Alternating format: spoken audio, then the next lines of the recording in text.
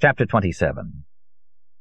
One day, saying that he had known Pontius Pilate in Jerusalem, he described minutely the governor's house and listed the dishes served at supper. Cardinal de Rohan, believing these were fantasies, turned to the Comte de Saint-Germain's valet, an old man with white hair and an honest expression. "My friend," he said to the servant, "I find it hard to believe what your master is telling us. Granted that he may be a ventriloquist, and even that he can make gold, but that he is 2,000 years old and saw Pontius Pilate, that is too much. Were you there?" "Oh, no, Monsignore," the valet answered ingenuously. "I have been in Monsieur le Comte's service only 400 years. Colin de Plancy, Dictionnaire Infernal, Paris, Millier, 1844, page 434. In the days that followed, Salvador absorbed me completely. I spent little time in the hotel. But as I was leafing through the index of the book on the Rosicrucians, I came across a reference to the Comte de Saint-Germain. Well, well, I said to myself, tout se tient. Voltaire wrote of him, "C'est un homme qui ne meurt jamais et qui sait tout." But Frederick the Great wrote back, "C'est un conte pour rire." Horace Walpole described him as an Italian or Spaniard or Pole who had made a fortune in Mexico and then fled to Constantinople with his wife's jewels. The most reliable information about him comes from the memoirs of Madame Duaussay, La Pompadour's femme de chambre. Some authority, the intolerant Amparo said. He had gone by various names, Surmont in Brussels, Welldone in Leipzig, the Marquis of Aymar or Bedmar or Belmar, Count Soltikoff. In 1745 he was arrested in London, where he excelled as a musician, giving violin and harpsichord recitals in drawing-rooms. 3 years later he offered his services as an expert in dyeing to Louis XV in Paris in exchange for a residence in the Chateau of Chambord. The king sent him on diplomatic missions to Holland, where he got into some sort of trouble and fled to London again. In 1762 he turned up in Russia, then again in Belgium, where he encountered Casanova, who tells us how the Count turned a coin into gold. In 1776 he appeared at the court of Frederick the Great, to whom he proposed various projects having to do with chemistry. 8 years later he died in Schleswig, at the court of the Landgrave of Hesse, where he was putting the finishing touches on a manufactory for paints. Nothing exceptional, the typical career of an 18th-century adventurer. Not as many loves as Casanova, and frauds less theatrical than Cagliostro's. Apart from the odd incident here and there, he enjoyed some credibility with those in authority, to whom he promised the wonders of alchemy, though with an industrial slant. The only unusual feature was the rumor of his immortality, which he undoubtedly instigated himself. In drawing-rooms he would casually mention remote events as if he had been an eyewitness, and he cultivated his legend gracefully, en sourdine. The book also quoted a passage from Giovanni Papini's Gog, describing a nighttime encounter with the Comte de Saint-Germain on the deck of an ocean liner. The Count, oppressed by his millennial past and by the memories crowding his brain, spoke in despairing tones reminiscent of Funes, El Memorioso of Borges, except that Papini's story dates from 1930. "You must not imagine our lot is deserving of envy," the Count says to Gog. "After a couple of centuries, an incurable ennui takes possession of the wretched immortals.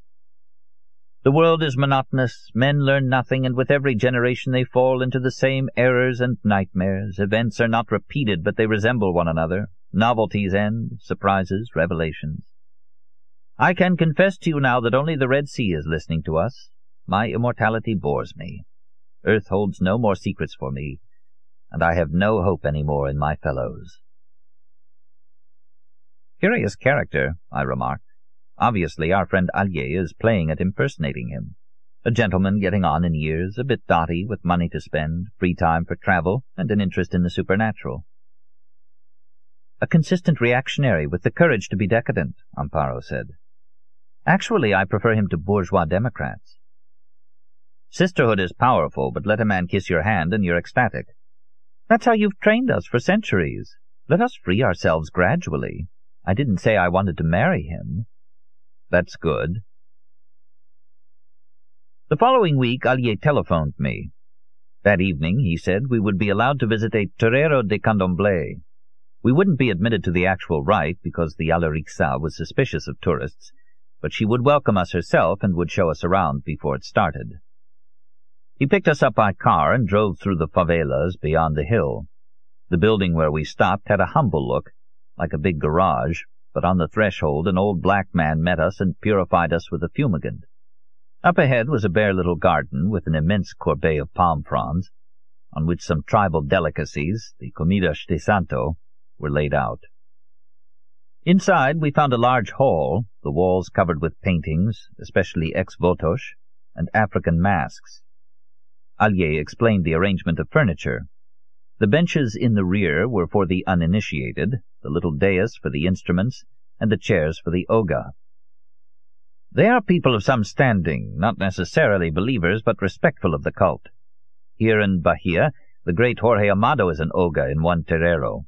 He was selected by Yansa, mistress of war and winds. But where do these divinities come from? I asked. It's complicated. First of all, there's a Sudanese branch, dominant here in the north from the early days of slavery. The Candomblé of the Orixash, in other words the African divinities, come from this branch. In the southern states you find the influence of the Bantu groups, and this is where all the intermingling starts. The northern cults remain faithful to the original African religions, but in the south the primitive Macumba develops toward the Umbanda, which is influenced by Catholicism, Kardasism, and European occultism. So, no Templars tonight? That was meant to be a metaphor, but no Templars tonight. Syncretism, however, is a very subtle process. Did you notice outside, near the Comidas de Santo, a little iron statue, a sort of devil with a pitchfork, and with votive offerings at his feet? That's Exu, very powerful in the Umbanda, but not in the Candomblé. Still, the Candomblé also honors him as a kind of degenerate Mercury. In the Umbanda, they are possessed by Exu, but not here. However, he's treated affectionately, but you never can tell.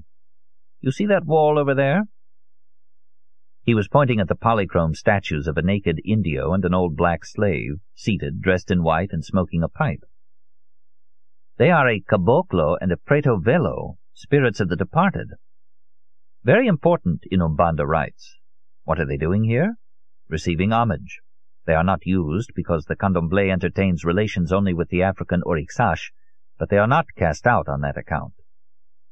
What do all these churches have in common, then? Well, during the rite in all Afro-Brazilian cults, the initiates go into a trance and are possessed by higher beings. In the Candomblé, these beings are the Orixash. In the Umbanda, they are spirits of the departed. I forgot my own country and my own race, Amparo said. My God, a bit of Europe and a bit of historical materialism, and I forgot everything, the stories I used to hear from my grandmother. Historical materialism? Allier smiled. Oh yes, I believe I've heard of it. An apocalyptic cult that came out of the Trier region, am I right? I squeezed Amparo's arm. No pasaran, darling. God, she murmured. Allier watched our brief whispered dialogue in silence. Infinite are the powers of syncretism, my dear. Shall I tell you a political version of this whole story? Legally, the slaves were freed in the 19th century, but all the archives of the slave trade were burned in an effort to wipe out the stigmata of slavery. Formally, slaves were free, but their past was gone. In the absence of any family identity, they tried to reconstruct a collective past. It was their way of opposing what you young people call the establishment. But you just said those European sects were also part of it. My dear, purity is a luxury, and slaves take what they can get.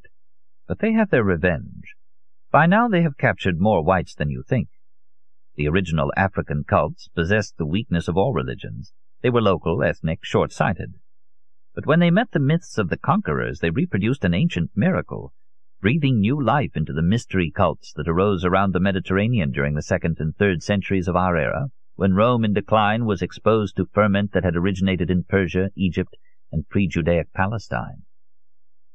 In the centuries of the late Empire, Africa received the influences of all the religions of the Mediterranean and condensed them into a package.